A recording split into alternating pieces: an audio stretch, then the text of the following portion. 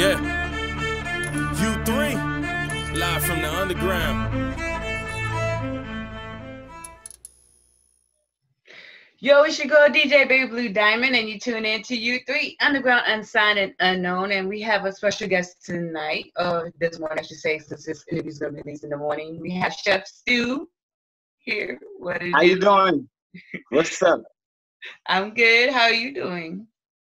I'm doing great. I always start by saying all good things come from above, but the helping hands certainly belong to you. So thank you for this opportunity to come on to the show. I appreciate it, and let's make it happen. You're welcome, and I agree with that. I agree with that statement that you said. Let's talk about what made you want to get into cooking. Who inspired you to start cooking? To be honest with you, cooking was like a survival thing. It kind of happened by accident, to be honest, like early on. I come from a really big family in Baltimore. My grandmother had 13 kids, and like a lot of those kids actually, had something to do with cooking, even if they didn't do it in their real profession. Like, some of them did it professionally, others just actually just cooked and did other careers. And some reason it skipped over my mother for some crazy reason. And so like she didn't really cook at all. And like when she did, it really wasn't all that good. And we used to go to my grandmother's house throughout the weekend or over the weekend. And my grandmother with all those family members, aunts, cousins, whatever, it was still like, the old school big mama, everybody come down, grandma's on Sundays. She cooking breakfast, she make lunch, then she making dinner. So if we was over there on Saturday and Sunday, got over there late on a Friday night, you talking 7 meals in the last couple of hours. And then so my mother would work nights. And so this was like 11, 12 years old type for real. And so by my mother working nights, we would literally, I would be in charge. And so it was like, it was a survival thing. Like, you know what I'm saying? I can make y'all something before I go, or y'all can eat a sandwich like again, you know what I mean? Yeah, like, you get tired of that. I started cooking, and then I would just, take advantage of being at my grandmother's house on the weekends, picking up what I could from her, and then go home and try stuff out. And that's What's how your favorite recipe that you learned from your grandmother? To be honest with you, my grandmother really didn't give me any recipes, so to speak. Like it just was the visual, like. But yeah, her spaghetti was amazing. If you like a person cooking, it's almost anything that they do, right? But it's like, yeah, her spaghetti was great. Her mashed potatoes, her fish, her crab cakes. At one point, I ended up moving, like, as I got older, I had moved out of moved away from my mother, and I moved into with my sister, because she lived in the city, my mother lived in the county. And so, like, that's when it really kind of took another toll, because now I'm at grandma's house every day. So you was kind of spoiled getting that food. I couldn't wait to get home from school. Like, you know what I'm saying? Like, yo, yeah. My grandmother is in here cooking every day. Like, it's like restaurant quality type food. But it was just basically just her just experience of just making so many different things. I wasn't really like putting it two and two together to really ask how much of this or how much of that. You know what I'm saying? I just kind of looked at what she did and then just played with it. Because that's the cool thing about cooking. You know what I'm saying? Yeah. You can kind of improvise a little teeny bit. You need a recipe to get the logistics of it, which we call the spirit of the dish. But even when you watch people do stuff sometimes without the measurements, you still got a sense of what to do. Yeah, you get that taste of it. I like that. Do you have a go-to dish that you just love to make?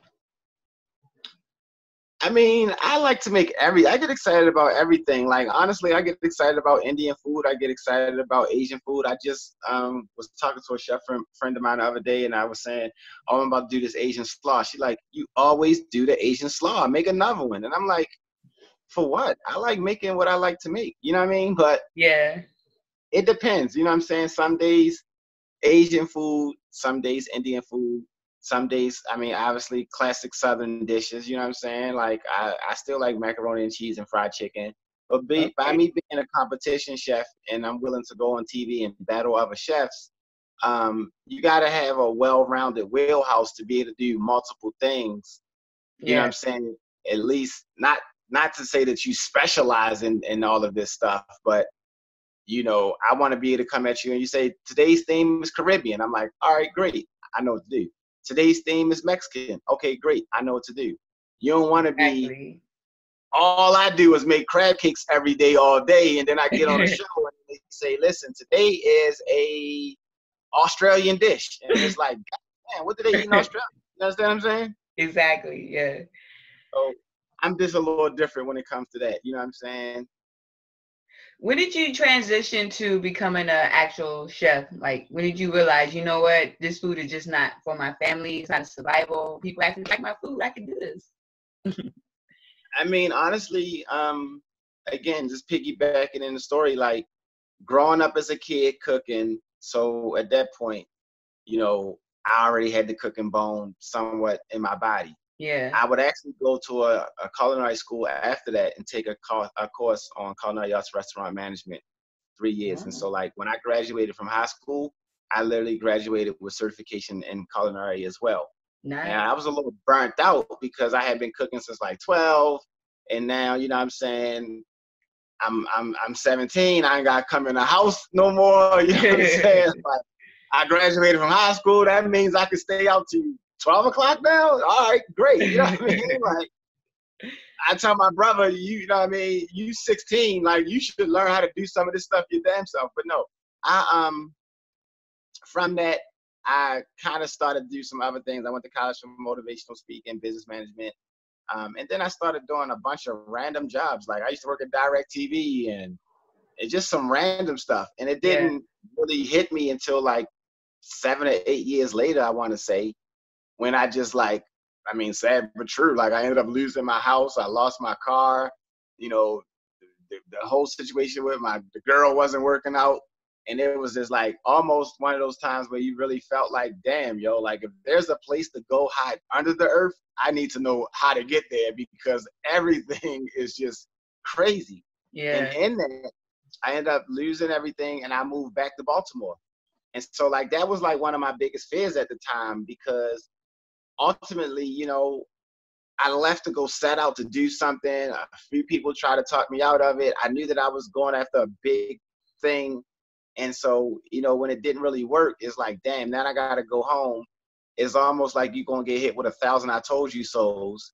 And then trying to alienate yourself from the street life is almost like, damn, I never want to get in a predicament where I tried to do it the right way. It didn't work. And now here me going back with something that I know isn't a great move. And so in all of that, I actually went back to Baltimore and I got a job at a restaurant. Like, crazy story. Like, when I was gone all those years living in Atlanta, you know, I missed my family. I left my mother, my sister, my brother, like, and we was tight. Like, we hung out all the time. We talked all the time. And so when I left, at first it didn't feel too bad because I was, you know, coming home so much. It almost was like, you know, damn, you know, and you didn't really feel like you missed me.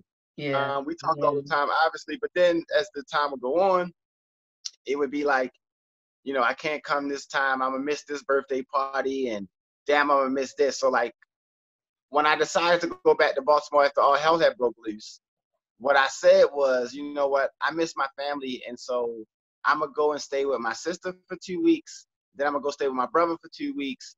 And then I'm going to go stay with my mother for 2 weeks.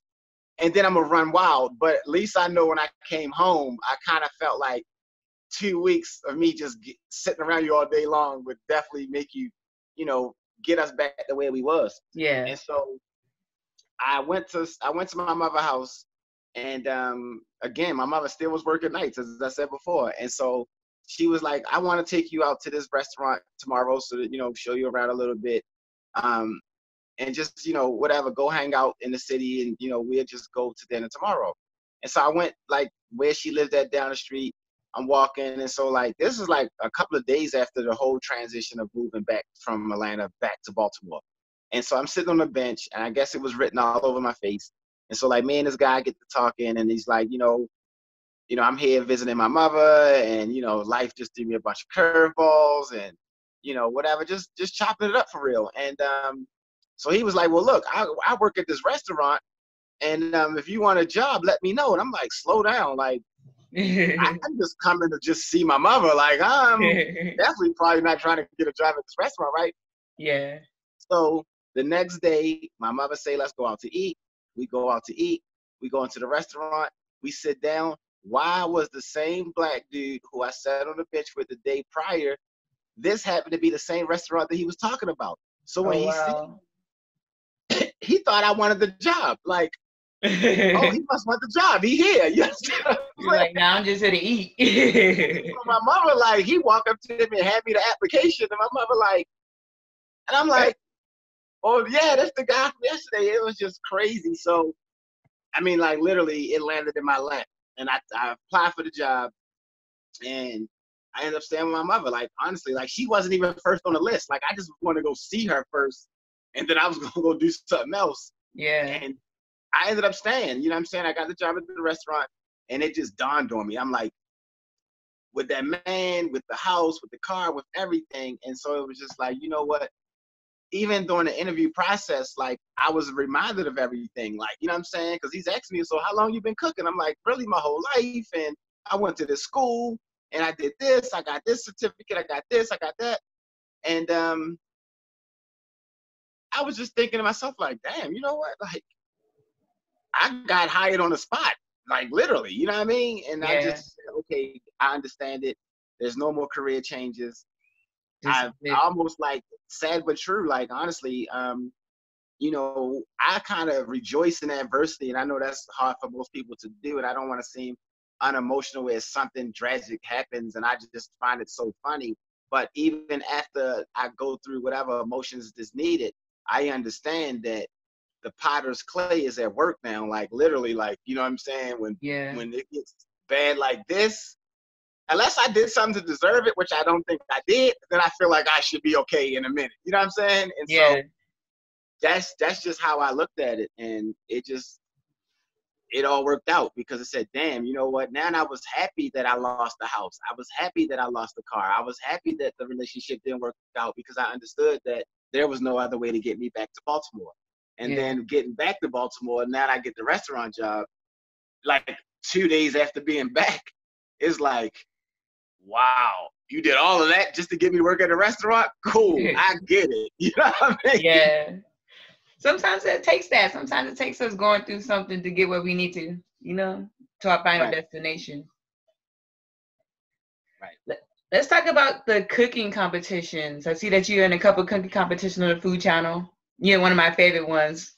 Supermarket Steak. I like that show. Well, I love the Food Channel anyway. I love watching the Food Channel all the time. But I love cooking competitions. Sometimes I pretend like I'm in a cooking competition in my kitchen by myself with my own clock.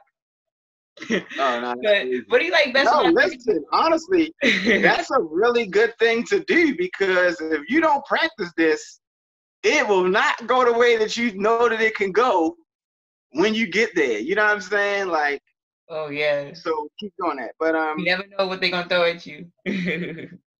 But that's been one of the biggest blessings in my life, to even be on Food Network's radar, because, I mean, let's be realistic. They shooting 10 shows a season. Yeah. They need 4 chefs to compete. So hypothetically, that's 40 people, you know what I'm saying, to shoot a season. And you got 9 million people applying.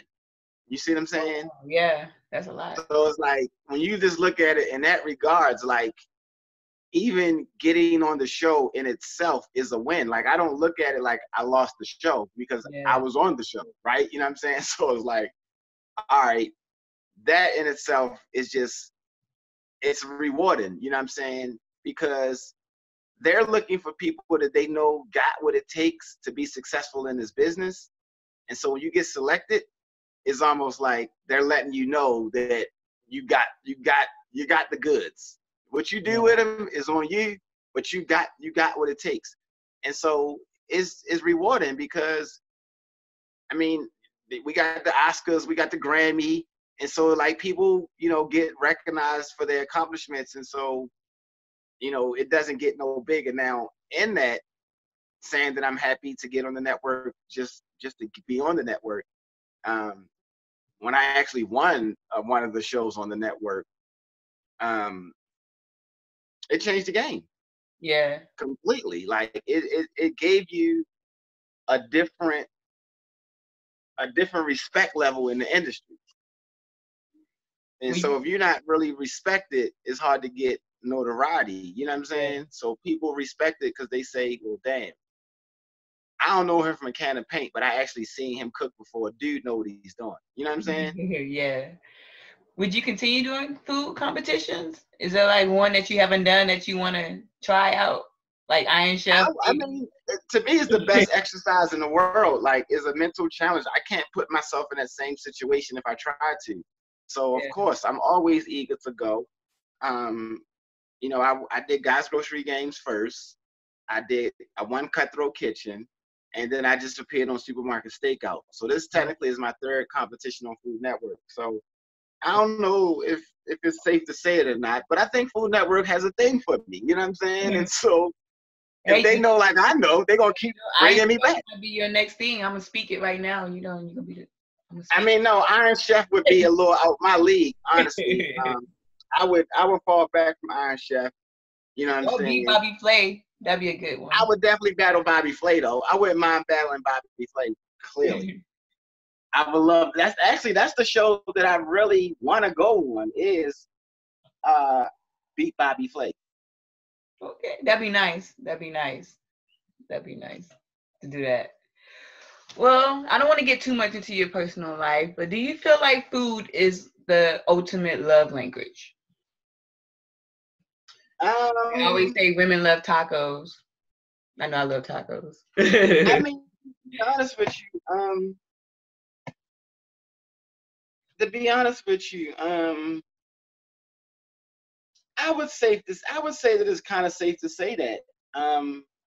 Simply because, and I don't want to disrespect the music thing, so please don't take the answers as being arrogant, but it's like, although music has its therapeutic qualities, and although it does help dictate emotion, a person won't die if they don't eat. I mean, I'm sorry, a person won't die if your radio breaks. That's for 3 weeks. Now let me see you lock in for 3 weeks with nothing. And let's see the benefits and the effects of you not eating. You'll be able to notice. You won't be able to look at me and notice that I haven't heard no good music in 3 weeks, because to be honest with you, I haven't heard good music in years. But you would definitely be able to look at me in 5 minutes and say, boy, if you don't go and eat, something look wrong with you. So I know that is they both have their purpose, but I would say that yes, food to me, honestly, I don't know if being biased because I'm a chef, but I mean, even before I was passionate about cooking food all the time, I still woke up every day and went in a refrigerator, and at the end of the night, I had to stop somewhere and get something to eat to do the same thing. You fixed you something to eat. You made you something. Let's talk about stew sticks. What is that? All right, so stew sticks is my fast casual concept, you know, trying to connect with the public, you know, because I'm on a different level as a chef and I want to be attainable. I want people to really be able to try my food. And so it doesn't make economical sense to some people to have me come to certain parts of the world to cook for them, you know what I mean?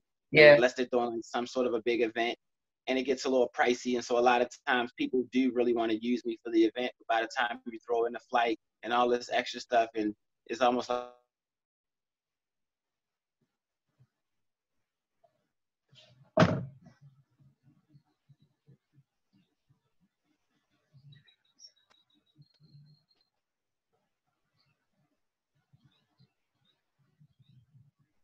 I think we lost him. I hope not. He might be loading. I think his phone froze on him.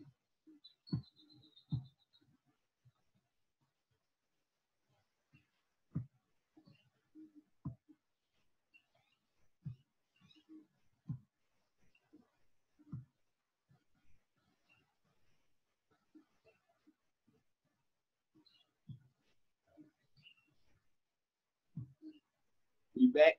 We back. Okay.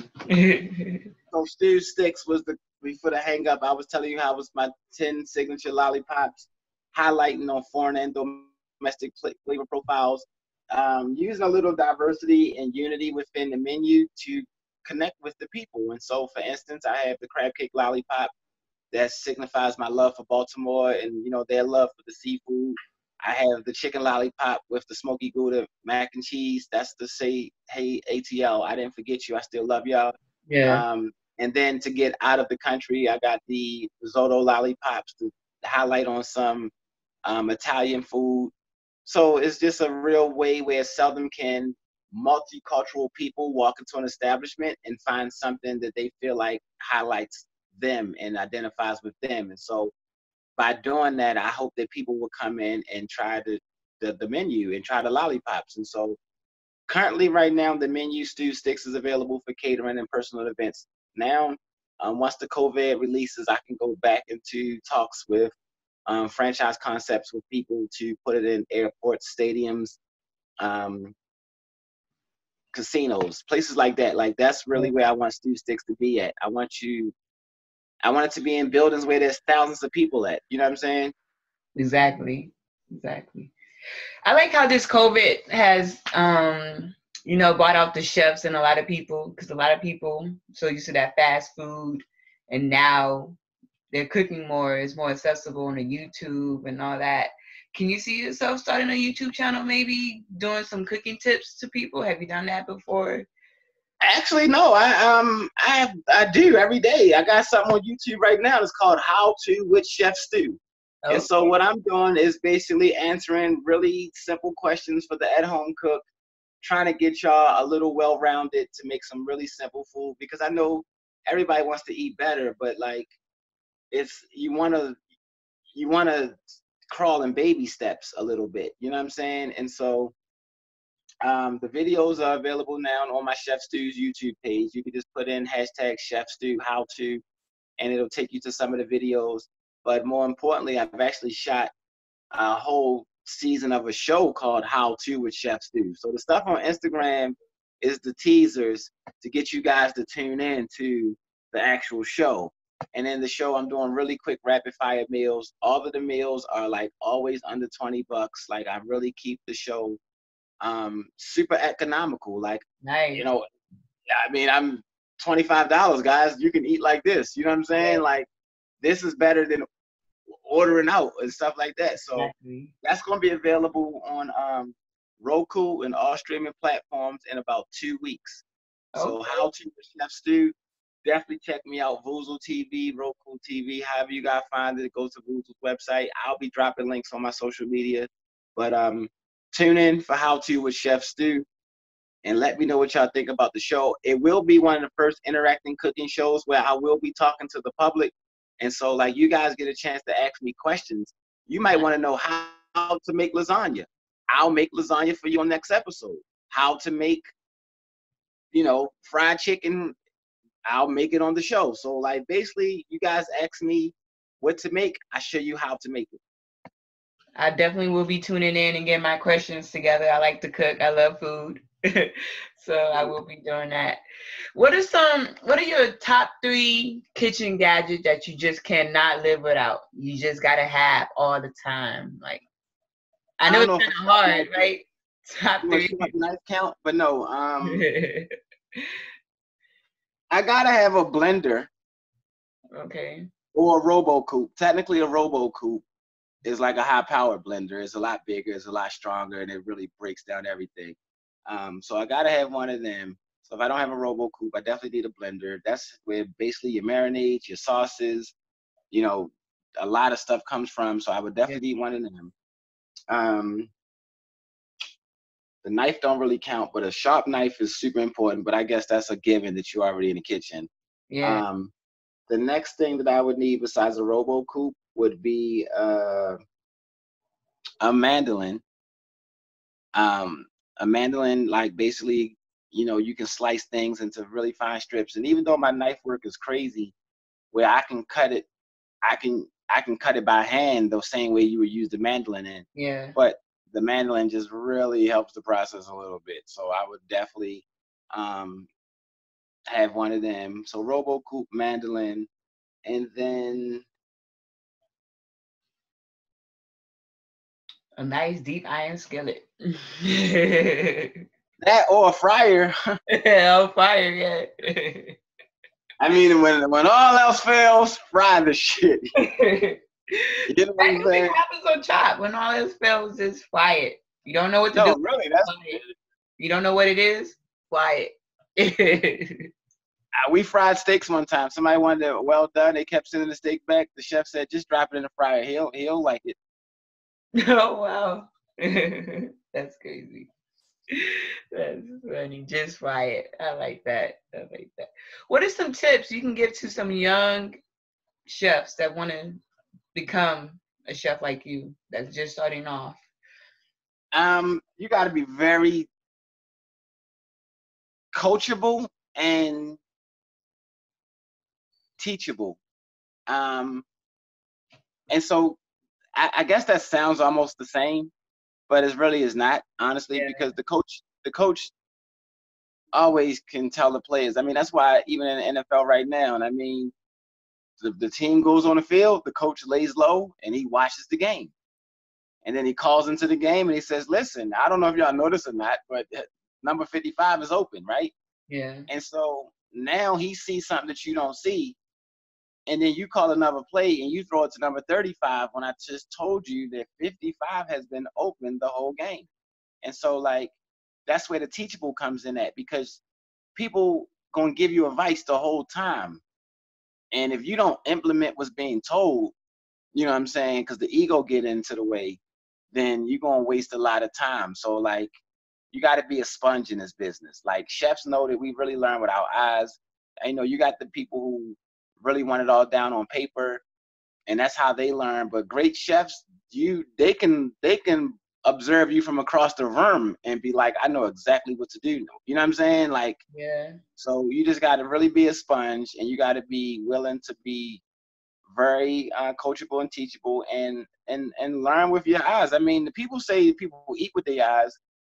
That's like a cliche, because chefs learn how to cook with their eyes. Like, you watch me do something, you really shouldn't have a lot of questions to ask me on what I just did. Exactly. You know what I'm saying? I agree with that. And I'm a very hands-on learner when I learn, so I like to watch and get in it when I'm learning stuff. So I agree with that statement. I really do agree with that statement. I just had I would add in one other thing too, though. Just while you over there thinking of the next thing. I would definitely suggest that chefs go and work in multiple operations. It's going to be really hard to jump in the game, running your own business, trying to be America's Next Top Chef if you aren't rubbing shoulders with people who got more experience than you. So where do you go? You go and get in some establishments with people who have been working for 15 and 20 years in the business. You know what I'm saying? And you basically work there part-time. Like, I don't care if they're willing to let you work a day. Like, take the day. Like, I know you want that solid 40 hours a week and the benefits and all that, but, like, really, you ante yourself up by taking that, "Oh, y'all only got 2 days open? Cool, I'm your guy." Even if that only lasts 2 months, you still going to pick up techniques and methods, and you're going to actually be getting paid for it. You see what I'm saying? So it's kind of like, it takes away the pressure of yourself to, like, you learn to earn. You learn while you earn, versus trying to be home and doing all of this studying and practicing all of this food, and it's actually costing you to learn how to be a better chef, versus you going to a job for 8 hours, getting your 8 hours, working with products that they provide, getting the techniques and the methods, so that in 2 years' time, you can now go into another establishment, because they're going to ask you, "Do this real quick and do that real quick." And they're going to want to see if you know how to do this stuff with simplicity. And if you don't, you got a real problem. Okay. I like those tips right there. If you when you do watch this video, I hope you are taking these tips in and learning a little something about cooking, especially if you want to be a cook or an aspiring chef. That would be nice to take these tips in. When you are not cooking, what do you do for fun? When you get a chance to lay back, relax? Trip off my little son, hang out with the kids. I spend a lot of time on airplanes in other cities, television shows. So daddy do miss, some quality times. So I definitely try to make sure that I catch up on all of that. fun fact though, I watch Jeopardy every day, 7 o'clock in the West. Okay. And then really, like, I've been really, like, kind of helping people start their own television shows. You know, not only do I have my own show, How To with Chef Stu, but I'm giving chefs an opportunity to create their own cooking shows. So I spend a lot of times mentoring other chefs and teaching them about TV and teaching them how to really, you know, get this thing together and try to get, you know, a little bit more exposure out of themselves. And so if you know anybody that's listening that think that they got what it takes to basically start their own cooking show, let me know and I will definitely give them a shot. I will definitely send people your way so we can get some young chefs in the making, because we need more young chefs in the making. Right. That'd be nice. Well, thank you, Chef Stu, for dropping by, being on my show. It's a pleasure. You are my first guest that's not music related. So it's always an honor. You got to meet the dopest chef in the game. Get familiar with me. Definitely get on my pages. Take the time to really write. I didn't get a chance to speak on my Transition Kitchen Foundation. We'll talk about that at another interview. No, you can talk about it. Go ahead. Tell us about it. Oh, okay. So nothing that I ever say to the crowd is I want y'all to think that I'm bragging. Is my testimony. I know that sometimes when you hustle different, it sounds a little different when you talking to people that don't vibrate like you. But like in all my success, I have done nothing but to try to help everybody around me attain some success within it based on the knowledge, the experience, and the resources that I've gathered throughout of it. And so like get into Food Network, cooking for celebrities, being featured as the best chef in 2014, winning awards. I mean, becoming a household name right before your very eyes. I had to stop and acknowledge the fact that I felt like I wanted to show God that I was appreciative of what he's done for me. And so I don't want to wait until I become a multi-millionaire to try to act like I want to give back. And so I know that we got a lot of problems within our communities, but I want to come with a real solution. And then a solution that actually works, because I'm using myself as the example in it to say, hey, look, I started in Baltimore City. My father died from AIDS. I know about the whole thing, your parents using drugs. I know about running the street life. I get the whole thing about losing the homies. I know what it feels like to be a black man in America. I get all of that, right? But I picked up this knife and I gave it everything that I could, and it turned me into this. And so now Transition Kitchen is no more than a way for me to basically connect with the communities all across the world by starting a culinary arts training program. That we giving people the basic stuff that they need to be better home cooks. And, you know, if they like what they see, then we help them with a career path that actually sends them, you know, on a journey to, you know, success in the culinary arts industry. So Transition Kitchen Foundation, please get familiar with Transition Kitchen Foundation. And then I got my straight chefing clothing line on. We run kitchens. I don't know if you can see it in there. I run kitchens. Okay. So straight chefing apparel. If you just go to Chef Stu on Instagram, all of the pages is in my bio that I want you guys to get familiar with. Straight chefing apparel, first clothing line for chefs. Y'all gotta go support. Transition Kitchen, culinary arts training program for the youth. Y'all gotta go support. Stu Sticks, my fast casual concept around the world real soon. Y'all gotta go show support. And check me out on all streaming platforms. You know what I'm saying? Y'all just see me on Marriage Boot Camp, WeTV, Food Network. I'm all over the place right now. Exactly. So make sure that y'all get on them internets, get in them comments, and let me know how y'all feeling about y'all boy Stu. The feedback is incredible, good or bad. I still want to hear what the people got to say. Well, thank you, Chef Stu, for dropping by U3. It's a pleasure to have you and to talk about food. I love food, so that's a good conversation to talk about. I already follow you on your Chef Stu page, so I will be following your other pages too and get some. Okay. I got you. Got it. And at some point, we're going to connect so you can try this food. I will. I would like that. Maybe you got to come to Texas and cook some food. You know? I come down there. We set something barbecue. I don't know if you got Texas barbecue. Hey, I'll set something up. Let me know.